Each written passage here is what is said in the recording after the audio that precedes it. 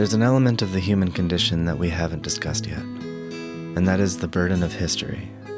We're expected to contextualize our existence within the conceptual frameworks that came before us, and rarely are we given the opportunity to create a wholly new, socially recognized identity for ourselves. We may have complex religious or political beliefs, but we're limited to the vocabulary that the past has yielded us. We may not wish to feel victimized, and yet history tells us we're oppressed. We may resent having to choose sides that feel antiquated and harmfully dualistic, and yet the vestigial roots of tribalism are still so often what determine our sense of belonging. And so we're forced to contend with these social and cultural facets of existence that predate us, but may not be serving us. And we're burdened with the choice to either assent or dissent. Joining us for this conversation is Adam Reid. He's a teacher of history, a student of Latin American studies, and the principal songwriter for his band, Adam Reid and the In-Betweens. With his help, we were able to sort through some of the complexities of this topic, like whether we have a responsibility to that which came before us, and what we're holding space for when we examine the present through the lens of the past. All of the music cues you'll hear during this episode are from Adam's catalog, which we'll provide links for in the show notes. Enjoy the show.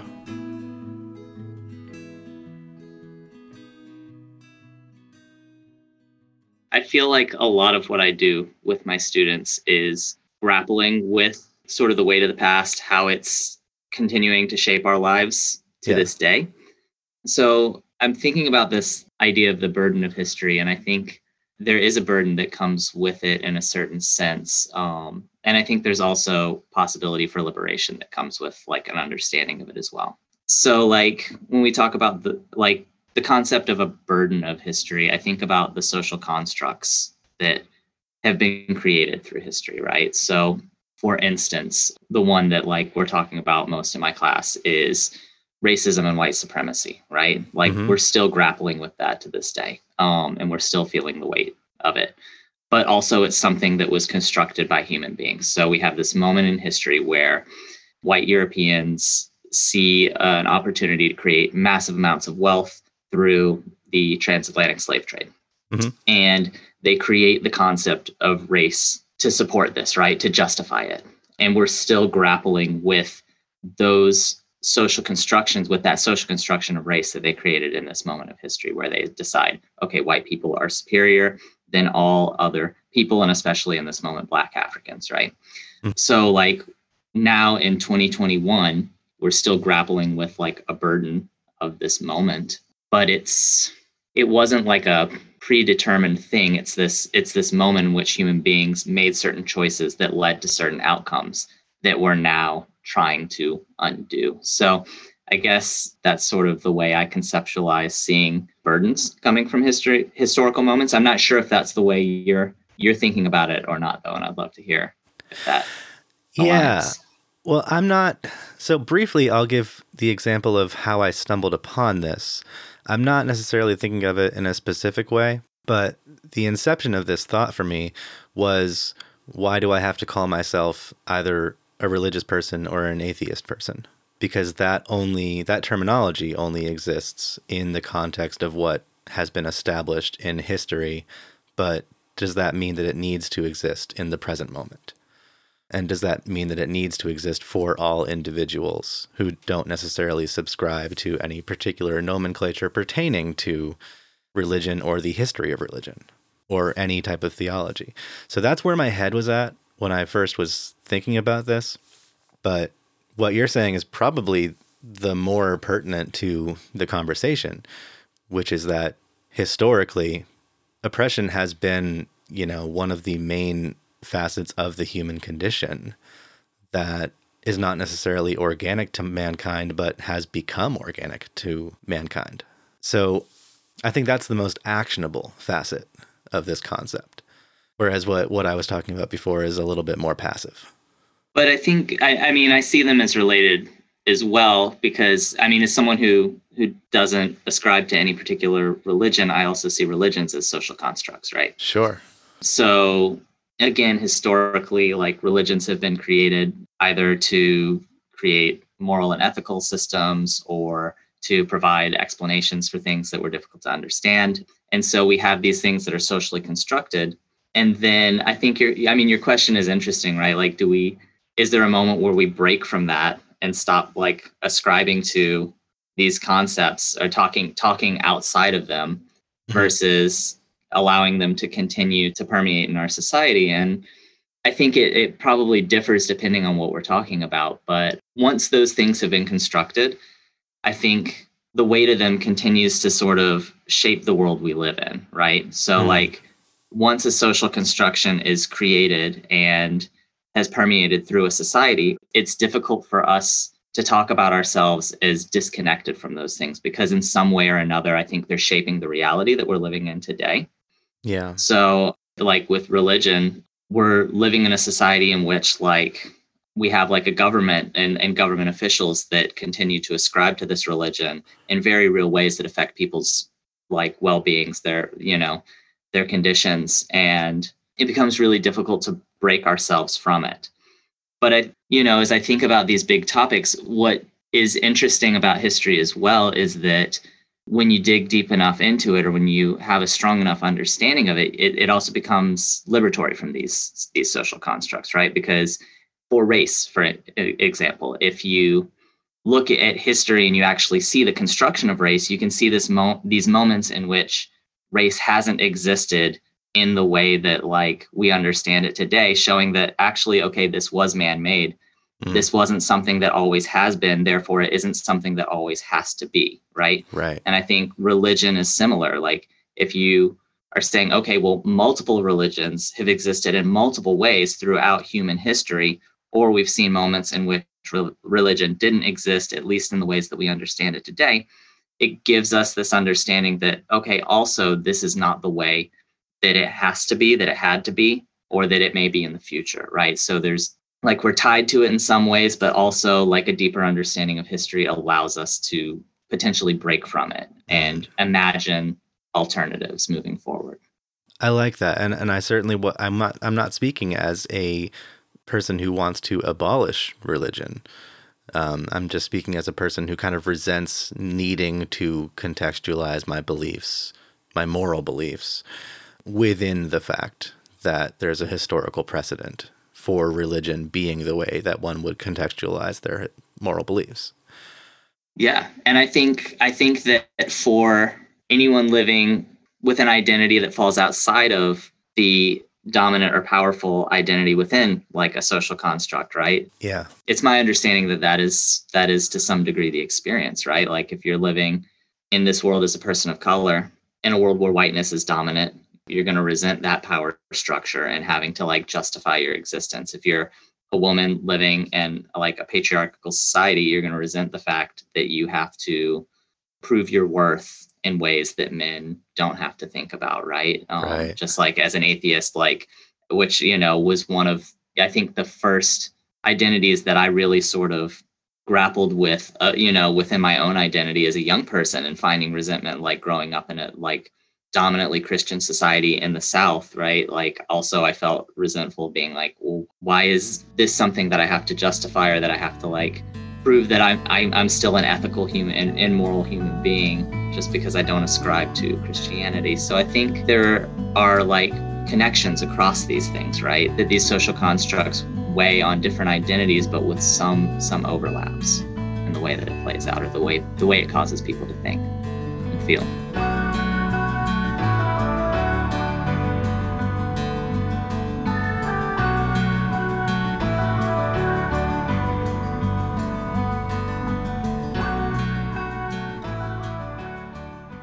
How do you think you account for like the intergenerational information loss that can happen sometimes?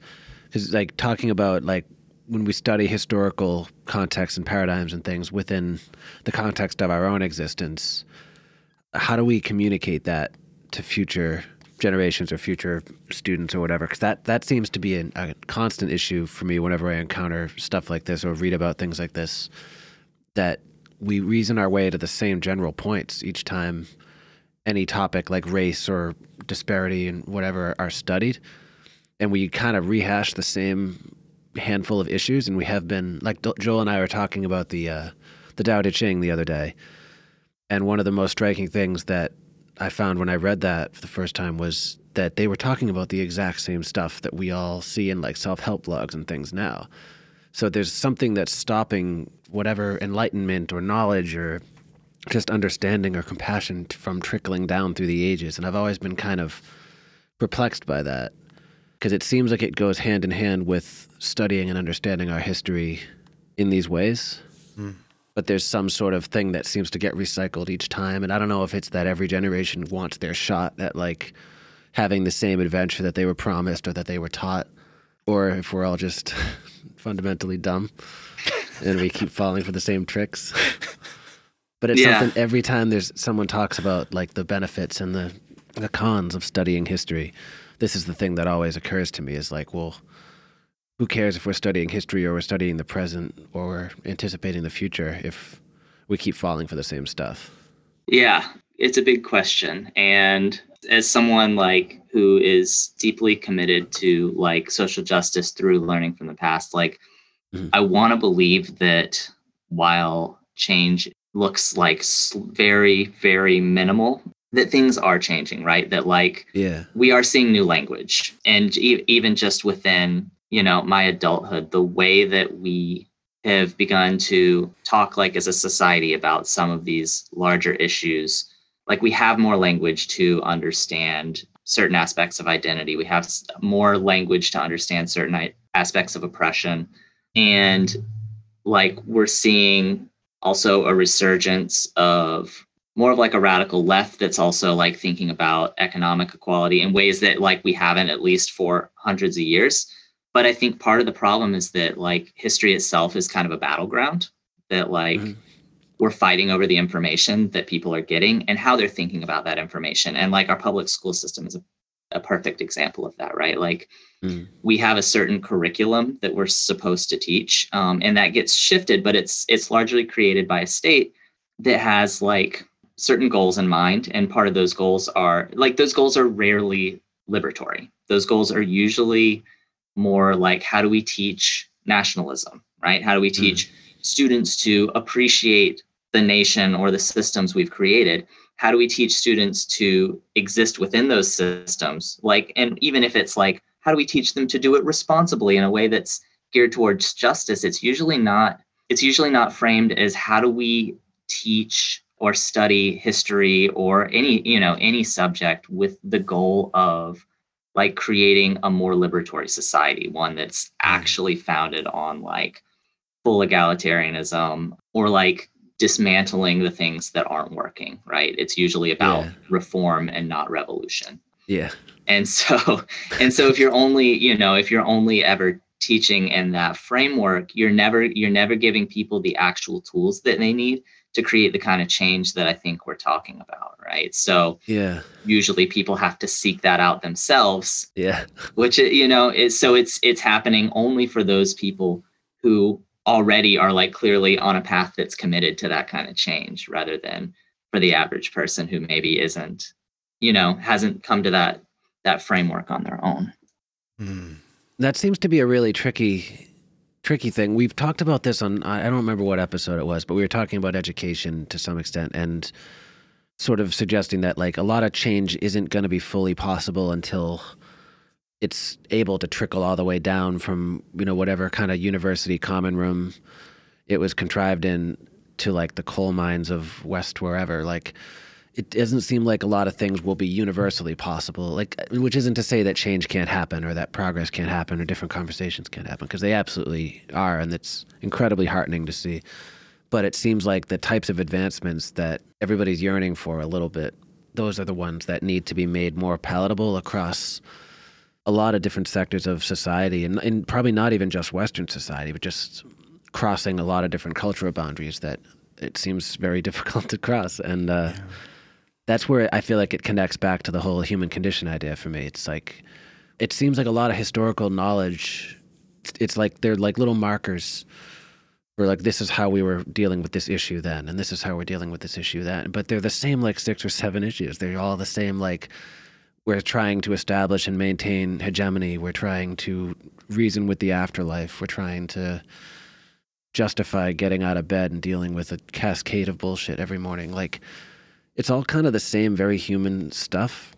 And I'd be really interested to see if that was ever possible to work into these discussions of history more, more in a more present sense. Because I love learning about this kind of stuff, but I find that I have to go elsewhere for that type of inquiry, like for the real kind of Socratic edge to it that you don't typically get when it's laid out as facts. And I wish it were more possible to overlay those two things. Yeah, and like Adam was saying, like, who's laying it out as facts for you, Yeah. And if you're being taught how to exist in a nationalist way, if you're being taught how to exist within hegemony, and you're being taught basically radical acceptance of stasis so that you can serve what has come before you and what has been established for you to exist within.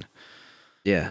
Then you have to question who is teaching you to live that way and who is teaching you to serve those things. And is it serving them more than it's serving you? Yeah, and it's like so many other topics we've had on here that, like, I completely get why people don't want to go there. Like, it makes so much sense. That's an awful place to exist sometimes. But, like, that seems like it would be the key to properly understanding all of our triumphs and mishaps and things that have come before us, is understanding who's telling you stuff, what they're telling you, what it means to you, and how you're going to process it and move it forward. Because that seems like the only way to kind of process a lot of these tidbits that you'll collect over the years. It's just, kind of like the analytical techniques that I feel like are taken for granted very easily.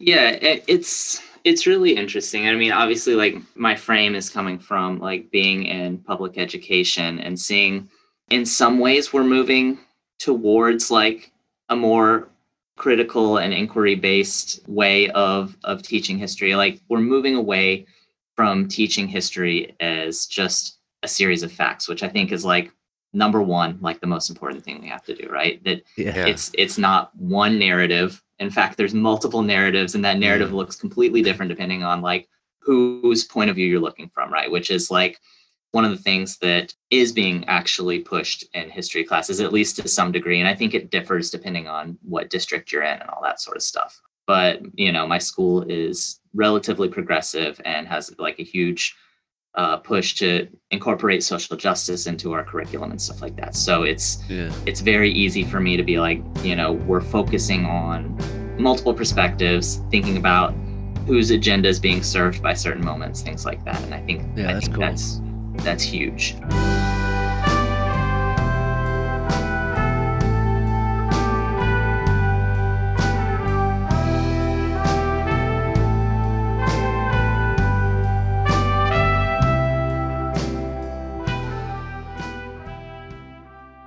Another thing that they're doing too is they're like, schools are as a whole pushing towards certain reading skills that are actually, like, rooted in being able to understand complex text, right? So that students are making meaning of things themselves. And I think that, like, generally is really good.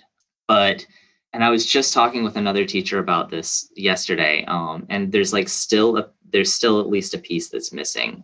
And it's that piece that, like, where you're going further, and that, like, you're collectively doing the work of, like, reimagining, right? Like, I feel like that's always where we get stuck, and that's where we, like, find ourselves, like, repeating the same things over and over as we get to this place where we can, maybe even up to the point where we can criticize certain systems, but not beyond to the fact that we're, like, imagining and then also learning the skills to, like, create something new. And I think that's where we're starting to see, like, ethnic studies programs, for instance, which Holyoke, Massachusetts has one. It's, like, one of the only places I know of on the East Coast where it's, like, district wide, and they're teaching students the practice of praxis, which is, like, being able to identify problems, consider the root causes of those problems, develop and put into place actual solutions for those problems, and then, like, evaluate how successful they were, right? So that, like, I like that. That's so that they're, like, actually going through, like, it's a completely different kind of learning, social studies and learning history, because you're learning history as a tool, not just as a narrative, right? Yeah, that's awesome. And these are the things. This is where I feel like we're not, like, properly, and I think this is maybe a funny word to use, but, like, weaponizing like social studies and history in a way that's aimed at like dismantling and destroying those systems that aren't working for us, or like those cycles that we're getting stuck in. Yeah. That sounds like awesome to me. That sounds like the exact direction I should have always been going in, you know? It's just, because that's, I mean, if nothing else, history is just information. It's just an enormous wealth of information. And if you don't do anything with it, it's inert. It's like, what is it ever going to do? So I like that kind of, that disconnect is finally being addressed. Because that's something I've always found really frustrating with, even with a lot of social justice and social justice adjacent topics. I feel like when they get too philosophical and when they get too kind of like they're treading water almost, like there's so much to take in. Like there's so many theories, there's so many philosophies and angles and honestly just people and events to get your head around, that it can be very easy to think that once you've done that to whatever extent you're comfortable with, that you've done it. And in reality, it's like, no, you have just reached the starting line. Now you actually have to do something. And that's exciting to me, you know, when you realize that, yeah, you're well armed now. Like now you can go out the world and put things into place. And that makes a lot of sense. It's cool that that's heading that way. Yeah. And it's an uphill battle. I mean, like ethnic studies programs and that approach to it, I know like got big in the 60s. They're doing a lot with it out in California right now too, and some other areas out west. But like, I know like California, they just signed some law like saying, okay, we're going to have all public school students, if I'm not mistaken, like take one ethnic studies course, like during their public school education. But over the struggles of even getting that, like we're going to have them do like one course or like 1 year of it. It's been so watered down that like actual ethnic studies teachers and professors are like coming out and saying, this isn't actually ethnic studies anymore. It's like actually not doing that thing, like the main thing that this is supposed to do. So it is a struggle, but it's also hopeful because we're seeing it starting to emerge more and more. And you think about like math or sciences or studies like that, where you can like say, okay, there's a concrete reason you learn science, that you go on and you do these things, you use it to do concrete things. And it's kind of funny when you think about how history and social studies and like even like philosophy and all these things in the liberal arts, we like take for granted that they're actually designed to do something for us. Like we have them and we learn them to do concrete things in our world and make it like a better place, just like science is designed to help us make our world a better place, or math is designed to help us, create new technologies, etc., and make the world a better place. They're all tools, and I think that gets lost a lot with especially like the liberal arts and social studies, etc. Yeah, and especially how like, what I began this conversation with was the kind of the idea of conceptual history, just in terms of what has come before. And now we're talking about academic history being an existential threat to certain peoples and certain cultures, if it's not taught the right way, if it's not taught as a tool, and if it's only taught as a narrative that favors one culture over another, or favors, the victors or the oppressors, however that is defined. I think that's a perfect like summation of it, that it is like, it can either be really dangerous or like really liberatory, right? Like it has the potential for both. And I've seen it like do so much damage, in the sense that like the ways I had students this week analyzing a Schoolhouse Rock video, which like they're in high school, so they're able to like, they're really able to pick it apart because it's made for younger kids. But this was something, I was telling them, I was taught this when I was in school. I watched teachers use this video like in their classrooms a few years ago when I was training to become a teacher myself, as like an appropriate narrative, but it's the one about manifest destiny. And I'm like, we've gone through part of the year now, and I'm asking them, I'm like, what do you notice in this video? What are some of the problems you see in this video? And they're immediately like, they've erased indigenous people from the story of U.S. westward expansion. Like there was one indigenous person in it. They talk about it being peaceful. I know they were fighting. I know there were conflicts. Like there, so like it doesn't take all that much to get people to that place where they're like, wait, this is only one narrative and it's clearly problematic, but it was taught, for me and previous generations, this was taught as fact. And what you get out of that is whiteness is inherently good. Like this was, and it, like the religion that's tied into this video too. Like I had kids saying, oh, they said God like 6 times. It makes it seem like Yeah. it was like God's plan for them to expand the country, and if you're taking that as fact, it's really dangerous because you accept that like whiteness, white expansion, like colonialism has been ordained by some higher power. Yeah. And then you move through the world with that, like that understanding of the world that you live in. That's just seems incredibly dangerous. And, when we wonder why there are white supremacists like all over the place in the country right now, it's because we see people who are feeling finally threatened that narrative is being shattered. Yeah, and also because clearly that, if they watched a video like that when they were young, before they had heard any of the alternative narratives, then they would have been kind of indoctrinated into that idea of white nationalism before they had any other information to measure it against. Exactly. And not given the skills to see history in this more complex way, so that Right.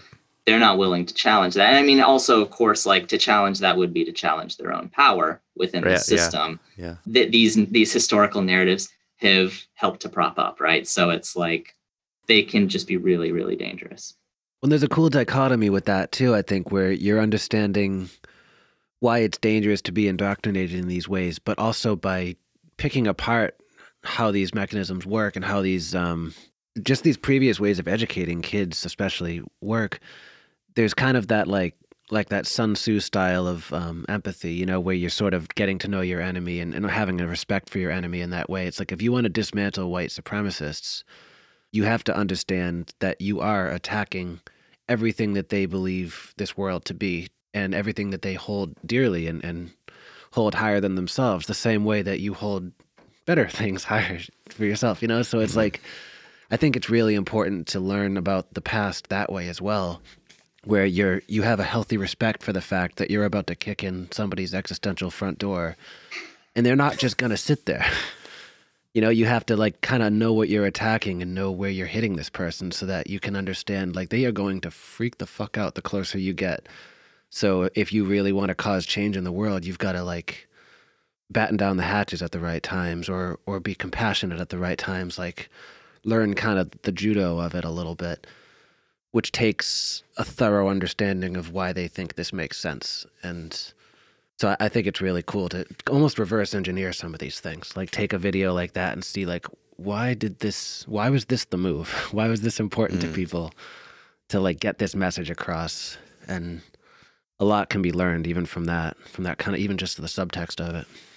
I think it just helps them make a lot of sense out of like the world that they're seeing right now. And then also like that point you're making, like learning how to navigate, like what are the moves we make and when do we make these moves? That's the piece that it's like, it's so hard as an educator in this system. And even knowing that's where I want to get you to, it feels like such a challenge. And I think in part too, because it's so different than the way I was taught. Right.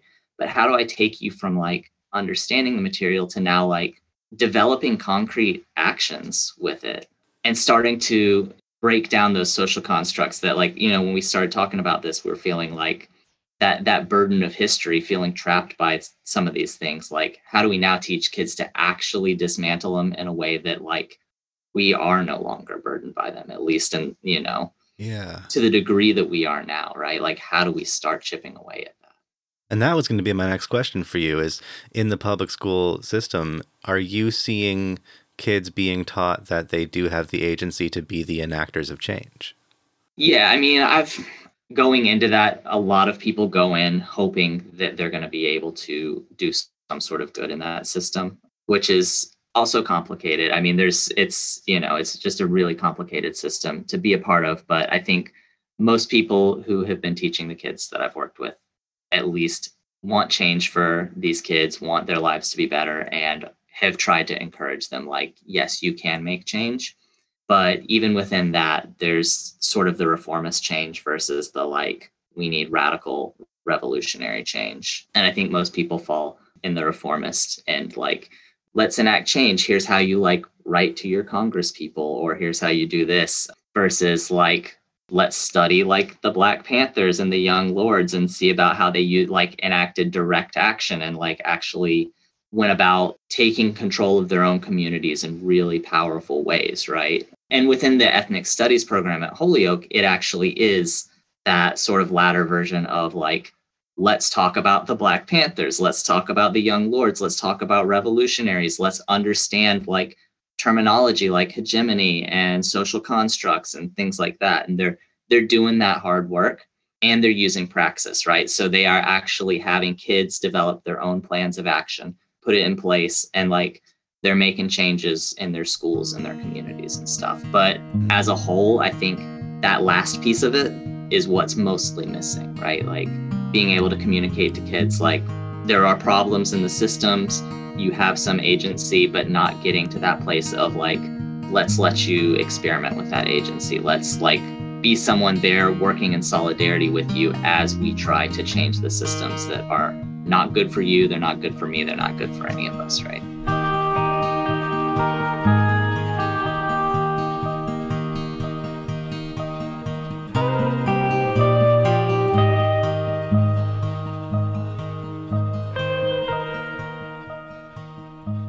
I was on a conference call earlier with this group that I'm a part of when we meet on Sundays.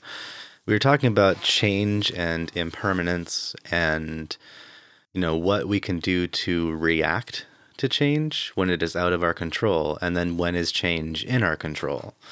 And I think a lot of the time, how we're conditioned to see change that is in our control is that like, well, we live within a capitalist system, we can create a new product. Or like we can start a company that does things differently. Or, we can engage with that system of living and that economic system to enact change ourselves. But is that real change? Is that social change? Is that even personal change? Is that even change that helps everything to grow and evolve in the direction that it should? And so I think knowing how to approach systemic change by studying how it has been successful or even how it has been attempted in the past, like you're saying, is, Yeah. Sorry, go ahead. Yeah, like that's one of the most beautiful things about studying history is like not only learning about the oppression, but like learning about these like beautiful moments of hope. And I think, we live in a hyper individualist society. And so I think those solutions that you're talking about and the ones like I was mentioning, like these little things, like these little reformist moves, we're taught to do that because you're taught this narrative of what can I do as one person? Well, here's something I can do as one person, rather than like, let's look at what people did in a particular strike when suddenly we decided we're not one person, we're a bunch of people together who are doing something collectively, acting in solidarity, and suddenly have way more power to make way more change. So whether it's like strikes from the turn of the 20th century, right, where labor in the United States and around the world was highly militant and like really informed by ideas like anarchism, right, and anti-capitalism. You see these moments of hope, or like moments like the Spanish Civil War where things kind of broke down and people are like, let's build something new in its place that's radically different. Or Chiapas, Mexico, where they, created an autonomous community founded on like one of the most vibrant forms of democracy that has existed, that I know of in this world. You see these moments where people did that together, and looking at that, I think creates like that counterpoint of hope too, right? Like where it's like, we see what's wrong. We're starting to understand these problems by studying oppression. We start to understand some possible like actual strategies for creating change by studying these moments of hope as well.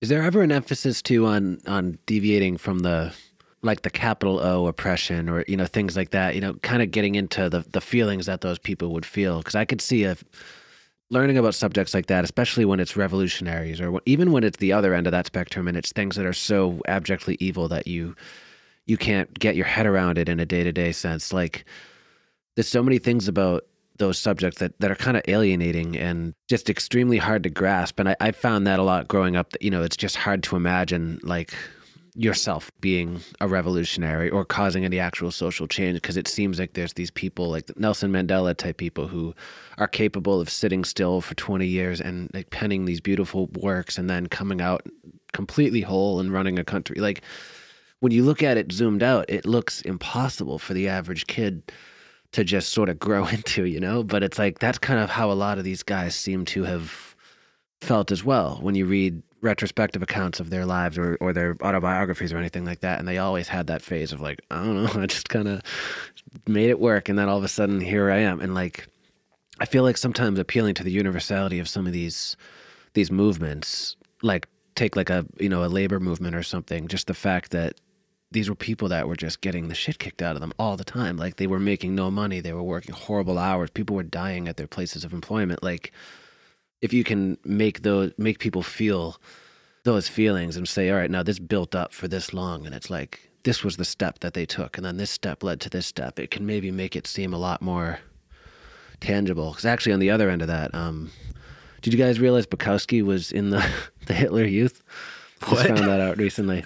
I did not know that. Yeah, Bukowski wrote an interesting account of why he joined the Hitler Youth because he lived in Germany when he was a kid. And he's by no means a Nazi. Like the Bukowski that we all know is by no means a Nazi. But he wrote a really interesting account of like, this is why it was appealing.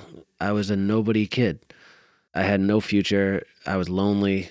And these guys were good at suckering in kids who were in this position in life. And I found it was kind of powerful and kind of interesting to be, because you hear like Nazi and you think no one that I know, and I would never be like, how does someone get like, you think it's congenital or something, but it isn't, you know. It's like all of these people built themselves from basic human feelings, and so did revolutionaries, and so did political figures. And is that becoming any more accessible now, the way that these things are being taught? Yeah, that's a good question. I mean, I definitely like try to, and I think a lot of people who are thinking about history in these ways try to incorporate like empathy and human emotion into like our understanding, right, of why these things are happening. But on a bigger scale, I think what you're talking about, I've read a couple articles recently that have made the argument that like what you're talking about with the Hitler Youth, right, is that more than being like, we want to capture people into this movement solely on like these really awful, like horrible ideas that the Nazis were all about. It was like about like capturing something else about like the human experience. Like we've built in human connection and an appeal to your emotions in certain ways that are giving you something positive out of this movement, right? Yeah.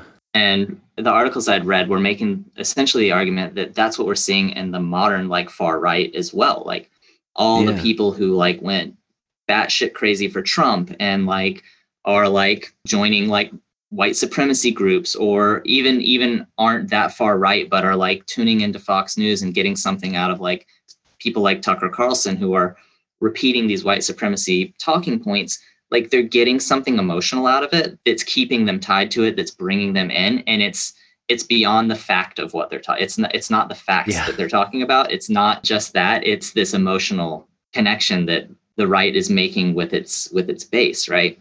And that the argument is that that's been missing from the left, right? That like we're coming at this with like, here's logical, rational thought, but we're not making the emotional appeals or creating the structures and systems that are giving people like the human connection that they need, or, you know, the like positive emotional experiences they need as well in order to mobilize people around these ideas of radical like egalitarian change, right? So that is actually like, I've read that as a critique of what is missing from what we're trying to do. Like in a big picture sense, in terms of creating a radically different and more egalitarian and more inclusive society. So.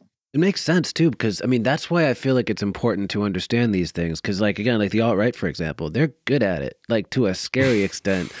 And that's one thing I find incredibly alarming whenever I read about them is like, on one hand, there's the just blinding rage that I feel towards these people.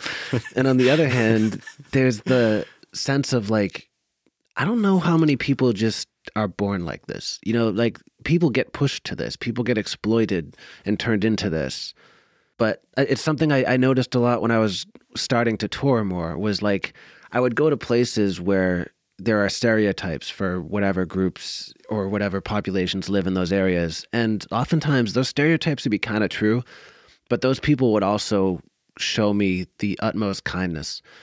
even though I was like some skinny little Yankee guy, like, just kind of like half the time I am not the picture of the kind of person who would be fitting in, let alone being treated well, given what I was taught growing up in like half of these places. And I can't think of one place where people did not treat me with complete kindness when I was in a jam and things like that. And that always kind of got me thinking that like a lot, because then, I would be friends with Facebook or whatever with these people, and I would see like their beliefs or their philosophies and be like, holy hell, how did I get out of that?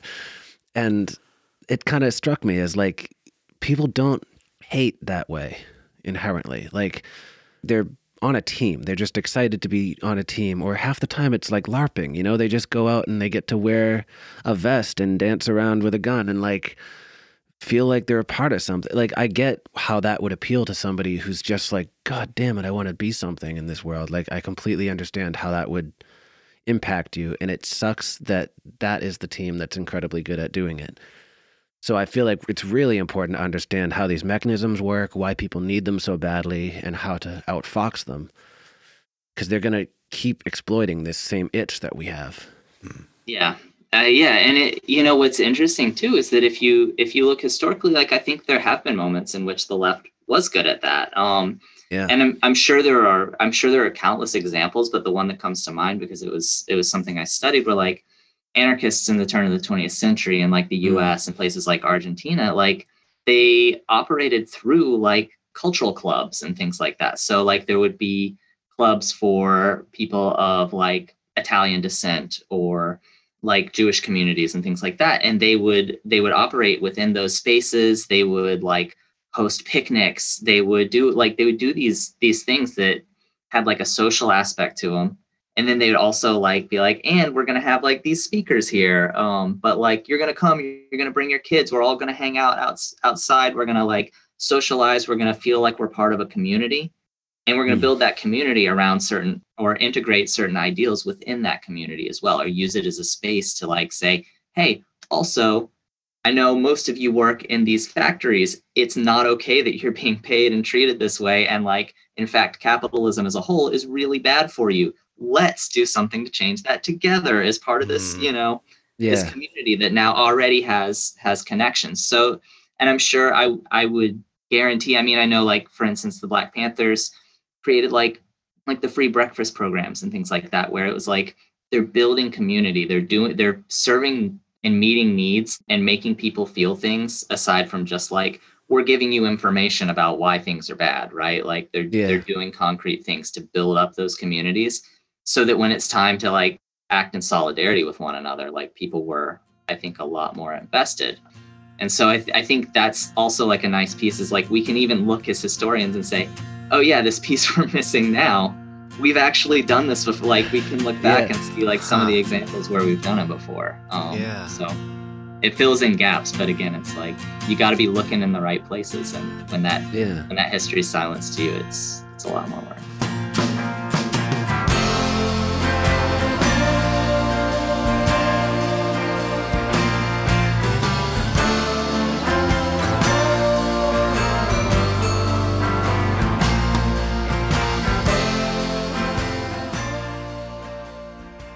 So if you zoom way out, do you think, are we obligated to understand our history or to care about our history? It's like, it sure is nice when we do, but are we obligated? Like if somebody had a complete, just fundamental apathy that they felt towards this subject and just had lived their life in such a way, are they wrong, or would it just be really nice if they thought differently? I would like to believe that we're obligated to care about one another as human beings. Like, I feel like if we're going to take a stance or like a moral or ethical stance on something, it's like we should care about each other collectively, right? Like not just in an individual sense, like we should care about human beings as a whole. And if you care about human beings as a whole, then you probably are starting to question why some human beings are treated with such violence and oppression, while others seem to be able to walk through their lives with such a degree of privilege and never having to experience that. And if you're asking those questions, like if you're looking at the world and seeing that and care about it, then I think you inherently care about history, right? Like you're going to ask the question like, but why? Why did this happen? okay, Yeah. oh, but why did that happen? You start going down that rabbit hole. And so Yeah. that history, instead of being a narrative of the past, history is once again just a set of tools, right? The ability to inquire, why did something happen? The ability to look back and kind of come up with some understanding of where we've gotten to now, rather than like, well, I care about history because I think it's interesting to learn about the past, right? Which is like what I think was like that teachers tried to ingrain in us. Like, it's neat to learn about the past and you can be proud of your country. No, it's like, we understand how to look to the past to understand the things that are like incredibly frustrating and heartbreaking about the world that we live in today. Yeah. And I mean, I get that stance on it too, because like for me, I'm not a history buff necessarily. There are some points in history, some periods of the past that are aesthetically appealing to me. Like, I hate everything about the ideology behind Puritan culture, but I love learning about it because there's something aesthetically appealing to it. I guess it's not just aesthetically, because like that's so much of where purity culture comes from, and that was certainly something affecting my life growing up. And as a segue, we were talking about, the alt-right and the leftists and how they clash and everything. And so speaking of purity culture, I spent a good chunk of the last few years wondering why I have this sort of fear of community. And Matt and I have been over this a bunch, but I finally landed on the reason, and it took me a while to put it into words, but the reason was I've spent my entire adult life trying to prove to indoctrinated people that I have morals too, or that my values are valid as well. And I have to imagine that basically everybody in any one of those groups feels the same way, just feels invalidated by another group. And there are examples of that when it's even hard to name an oppressor or a victim, or it can be hard to name, who is in the right and who's in the wrong. And like, are we in the wrong because we don't make space for others? Or are we in the wrong because we don't see that we are the oppressors, or that like we don't see that we are a part of a supremacy culture or something like that? So I guess what we haven't gotten into too much yet is that like indoctrination is itself something that exists because of these elements of the historical past that we're talking about. Like, people organize into groups, and that sometimes means that they hold ideologies that don't make space for others, and that means that they hold beliefs and rituals and traditions that are exclusionary.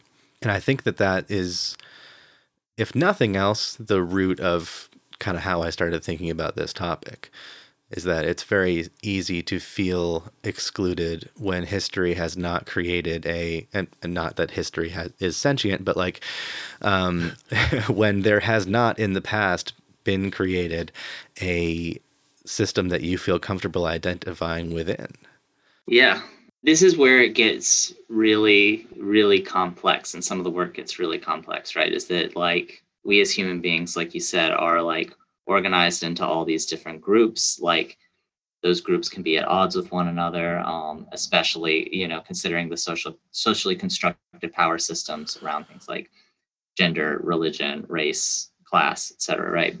I guess what I always come to is I think that there can be real power in identity, right? That like this is something that can be incredibly important to people. Like like I was saying before, like I was studying these anarchists in Argentina, who are like anti-nationalist, right? But are also finding some sort of strength in being like an immigrant in another country and saying like, hey, you know what? We're all Italians. Like, we've got this in common. Or we're all Jewish immigrants who came here because of like these conditions in Eastern Europe at the time, right? And there was real strength in finding your community in that way. And simultaneously, like, they knew like national identities are like in according to our ideology inherently a bad thing. And how do you protect the good piece? I think this is like a question and not an answer. It's like, how do you protect the good pieces of identity? Those things that provide people with strength and community and just make them feel a part of something good, or that like have like positive ideals and like ethical stances within those identity groups or things like that. How do you take the good and also actively challenge the places where they're doing harm? And I think that's where it gets really, really complicated. And I think religion is a great example of that too, right? Like there's so much harm that can be done by like the most right-wing conservative forms of Christianity that are like attacking LGBTQ people and just like supporting the most like right-wing and oppressive parts of our government system and our political system in the US.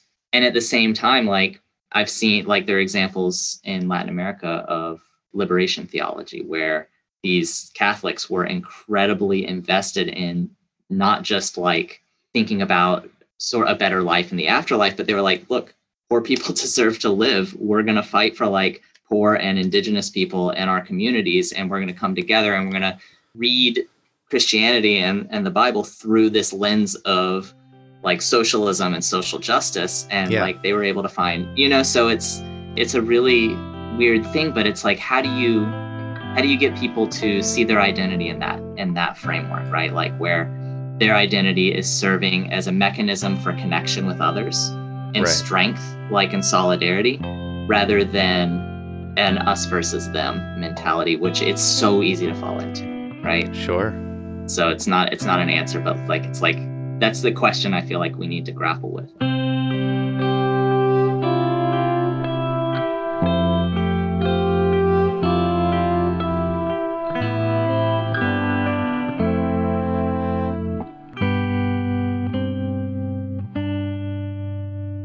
So the group that I was talking about earlier is like kind of a progressive Christianity group that you don't need to really be religious in order to be a part of. It's just a very stimulating conversation when we get together and talk. And one of the things that I've been seeing a lot lately is this pushback against any sort of progressive ideology within a greater ideology. So like fundamental Christianity or fundamentalism within Christianity is seen as this anchor to the belief system. Like these are obviously because they're fundamentals. These are the fundamentals of our belief. And how dare you go beyond that? Like, how dare you try to read it through a different lens, through a socialist lens, through a revolutionary lens? And like, to me, I think the test of any good belief system is whether it can withstand more progressive, being seen through more progressive lenses, like being seen through non-oppressive and more egalitarian lenses. And it's like, to me, if Christianity can't withstand that, then that's kind of where I fell into this issue, is wondering like, well, if it can't withstand that, do I want to be defined in the context of a religion that can't uphold the beliefs of its more progressive followers? Well, we touched on a similar thing during the episode we did about, was it about fundamentalism, where we talked about like the Christian worldview versus the atheistic worldview versus how science fits into all of this, or maybe it was objective truth. We hit this a lot probably, but I remember us talking about why, like how it's kind of interesting sometimes that something like spirituality, or really any religion, not just Christianity, but a lot of religions can't coexist peacefully with science. Like science has taken on kind of its own identity in a very weirdly unified way, when in reality it's just a series of steps. It's just an approach. Yeah. It shouldn't be able to take on any identity because it hasn't arrived anywhere. So what the hell could you call it? How could you pin it down? If you have been able to pin it down, it's no longer really science. It's now fact, or it's now history or something. So it's like, yeah, I totally agree that it's almost like you're putting your ideology or your philosophy or whatever into a wind tunnel, or like a crash test or something, like just seeing what falls off. And I think it can be framed in such a way that that's an optimistic thing and not a terrifying thing, which is something that can foster security in that identity, where you understand why you need it really, and that's okay, and that's valid. But every time it gets hit, and every time you realize there's a vulnerability with it, you can look at it, instead of saying, oh my God, we're being attacked, look at it like, why did that piece just fall off? I wonder if I needed that, or I wonder if that represents something I should think through more. But it's never presented that way because I think that fear that's attached to why you need that identity so badly just swamps everything. Yeah, well, and the crux of my argument all along has been, or whenever I'm talking about belief systems like that, there has always been an evolution of thought. And why does it make any sense to declare that there was a terminus to that evolution that you now subscribe wholly to? And if there's anything that progresses beyond what you consider that to be that terminus, then you deny that it has any validity because it came after a certain point of time, or because it came after you formed your beliefs, and that goes along with the whole, what do we teach our students when they're young? And if they learn something contradictory later, but that is more truthful and more helpful for them to learn, then will they have a hard time absorbing that information? So it's almost like we must teach and must gain a capacity for more evolution in thought and evolution in understanding. And yeah. Yeah. There's a term for it, and I can't remember if it's I don't remember if it's intellectual flexibility or something like that, but there is a term within education that talks to this specific thing, that we're able to, that our thinking is flexible enough to take in new information, consider new points of view, to evolve the way we're thinking about a certain topic. And I think our identities and these various communities and things like that, it's crucial that we have that there, rather than, because they are at their core, they're socially constructed, right? Right. We have nationalist identities because human beings made up countries. We have racial identities because human beings made up race. We have, from my point of view, we have religious identities because human beings constructed religion. But it gets more complicated when you see something as an undeniable and concrete truth in terms of these things versus something that's flexible and discursive that people can that there are multiple perspectives on. But even still, I think religious communities maintain some degree of flexibility, or at least there are that's why there are so many offshoots, because people are debating still what fits within this system of beliefs, where can we expand it, etc. But I think that it's crucial for us to maintain that flexibility with any of these, so that we can continue to challenge the parts of them that aren't actually helping, but that are actually hurting people, right? Yeah. The second some aspect of your identity is being propped up by holding someone else down, oppressing someone, or causing damage to other communities, or excluding others, right? The second that's happening, we've probably got a problem within that identity, or within that system of identities that needs to be addressed and talked about. And we can't do that if we don't have that intellectual flexibility, or whatever that term is.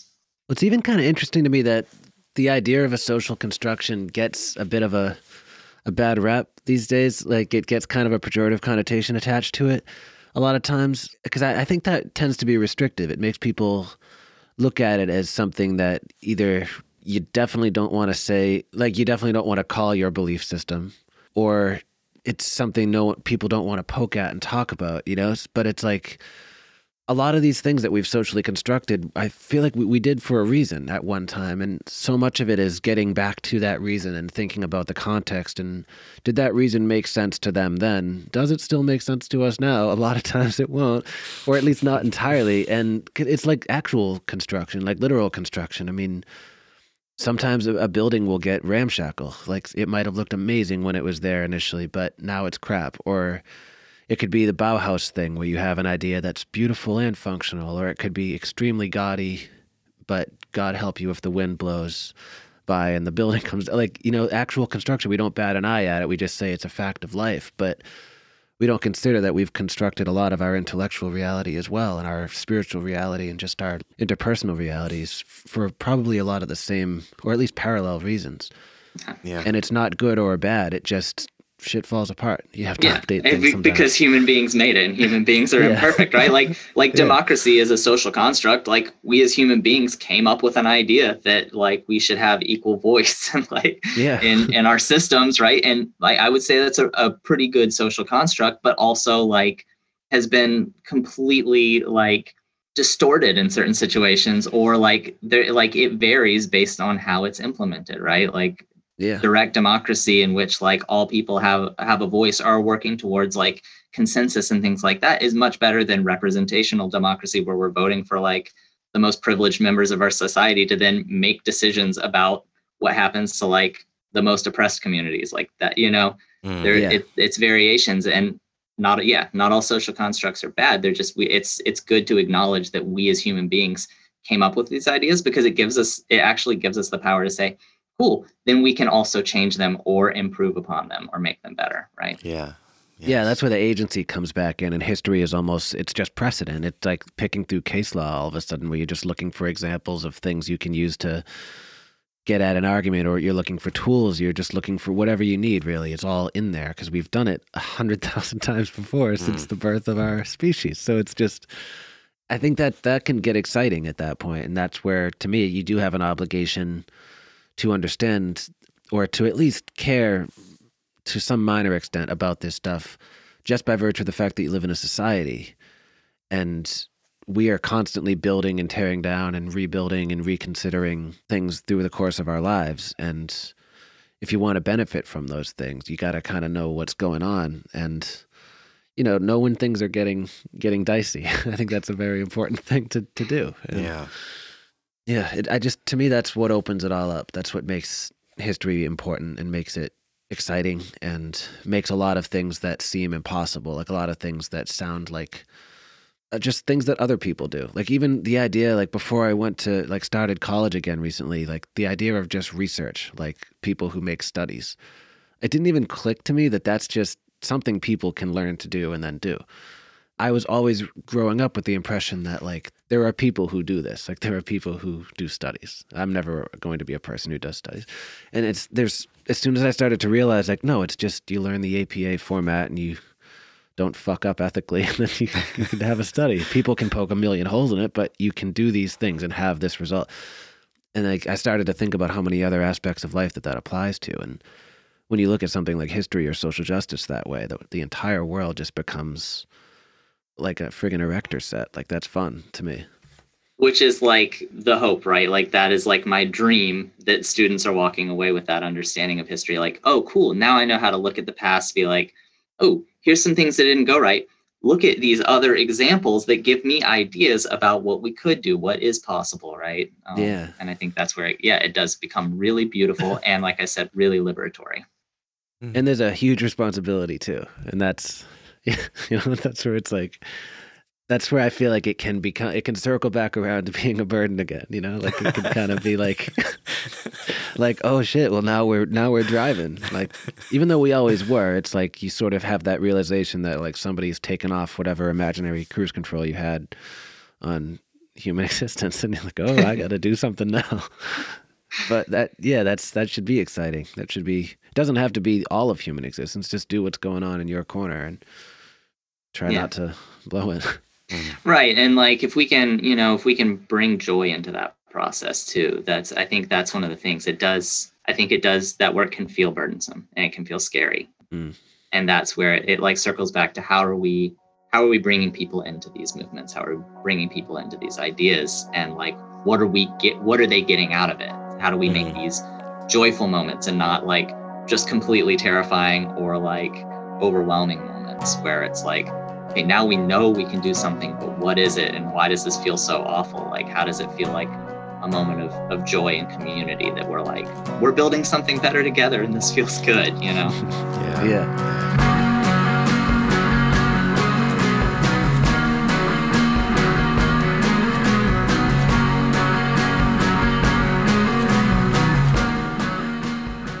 Do you think there's ever a danger of over-intellectualizing these things, or at least having these things like social change or just the study of anything, having it become too like wholly intellectual?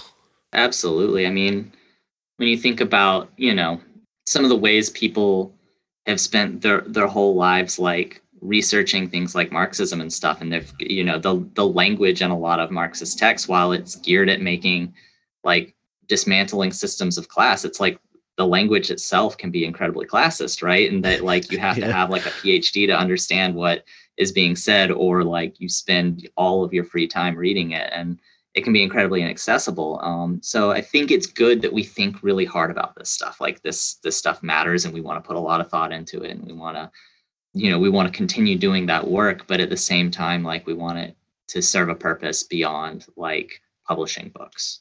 Like those books should be published, and theory should be written in service of doing the work that we're talking about, actually creating that different world. And when the publishing or the theorizing becomes the end itself, right? Then I think you have an issue. Then it's empty. Yeah. Yeah. I run into that struggle pretty often, because even as I'm talking about advocating for change, often the most that I do to contribute to that is write a fucking folk song about it. So, and if that reaches people and it starts discourse, then that's wonderful. And that is like most days of my life, the most that I can ever hope to achieve, the most positive change I can ever hope to enact, is that I help to start discourses about why change is necessary. But I'm never actually sure how to approach it other than artistically. But I think artistically, like art is one of those things that brings people joy. Yeah. And it can build community. And you know what I mean? And like, I think we've all seen through like DIY music communities that like you actually can like simultaneously like create a space for discourse and then bring ideas into that space, right? To where it's, and I think publishing and writing and doing any of this work can serve that means as well.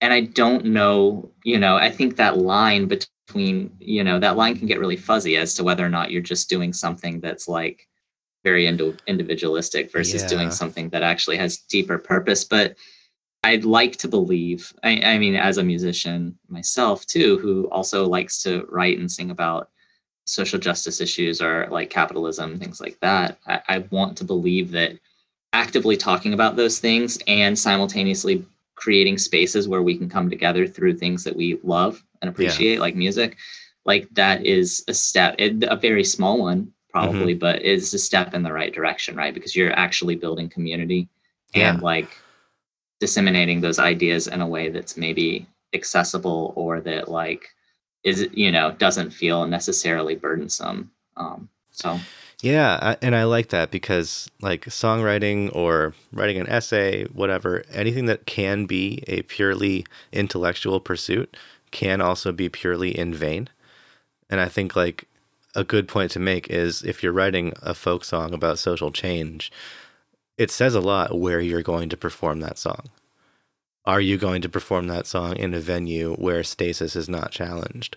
Are you going to perform that song in a DIY venue? And not to say that one is great and one is horrible, but if you bring that piece of art to a community that is more likely to engage in the discourse that you're trying to inspire, you know, and if that community, if what is being created in that community is a culture that is galvanized toward progressive change, then that would be the better action to take. So like the action is, where is that song going to be played, or where is that writing going to be published, or who is it going to reach, and is there going to be a community around the consumption of that?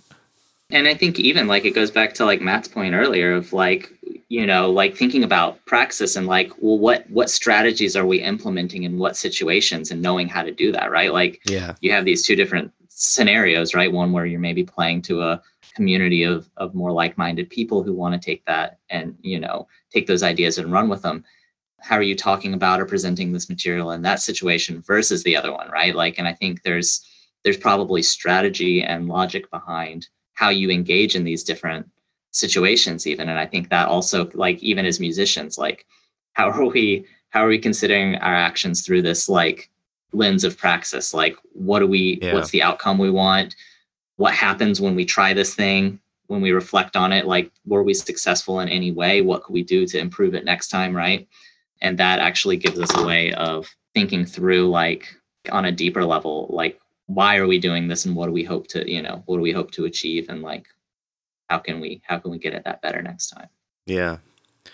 But then also, if you're presenting that work to a group of like-minded people, whose minds are you changing? And so it's also then important to consider, are you just kind of engaging in like the tribal identity that you know? You know, are you sticking with your crowd who agrees with you anyway, or are you out there trying to change minds? Right. Yeah. Or are you building community, and then reminding that community that at the forefront of our community should be these ideals, that we should be talking about them here and outside of here? Or how are you saying, now we've got a community, what's the next step for our community in these struggles, right? So I think there's a lot of ways, because I think, like, I know I fall in the trap of, like, I'm saying this thing at a show and like everyone agrees with me, good, we're doing something good, versus like, how do I now like go a next step with this? I think that it's really hard, and I don't have any answers to how we do that, really. But I think that having the conversation and like thinking about like, how do we engage these spaces, like based on what kind of space it is, what strategies do we use? Why would those strategies be useful depending on like what our end goal is? Like having those questions on our mind is a step in the right direction. Absolutely. Yeah, I think I heard this thing from Thomas Sowell book the other day, and he was saying that one of the biggest dangers with a lot of intellectual pursuits, and especially progressive ones specifically in the case of what he was writing about, was that there's no culpability. Because if an intellectual or a scholar writes something and it's considered correct or it's considered forward thinking, it gets admitted to popular thought or to intellectual thought or whatever, and it just continues on its life. And if it is shot down, it's just kind of shot down while it's still an idea, like it's never considered a real thing. And he contrasted that with like if a politician put forward a law that was just considered to be ubiquitously fucked up, their career would end, the law would get shot. I mean, apparently not anymore, but at the time of this writing, their career would end, the law would get shot down. Like actual things would happen in the world to reflect the fact that that law was terrible. And if it was a good law, the same would happen on the other side, where progress would be made in theory, and things would change. So I think that self-inquiry serves as culpability in these cases. Like if you're kind of putting that burden on yourself to be like, am I doing this for the reasons that I think I'm doing it for? And is this actually, if I want to cause change, is this causing the right change in the right place at the right time? Or if you're doing it purely for, for hedonism or for community building or just to create beauty, and you just want the aesthetics to be the thing that shows through.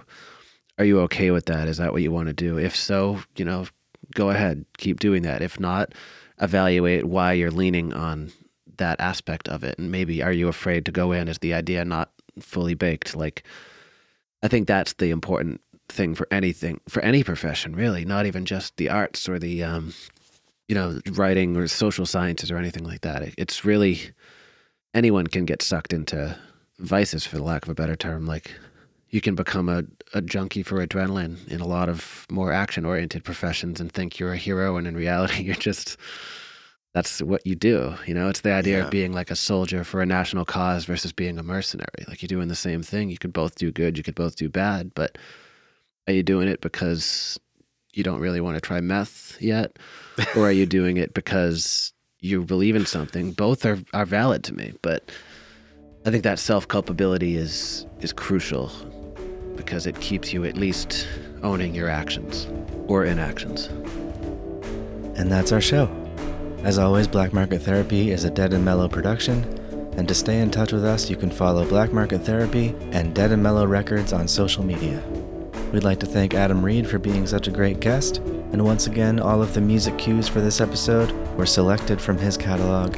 So if you like what you heard, make sure to check out Adam Reid and the In-Betweens, as well as his partner Hannah's band, Nanny, which Adam is also in. And we'll be back in 2 weeks to talk about the connection between mind and body. Until then.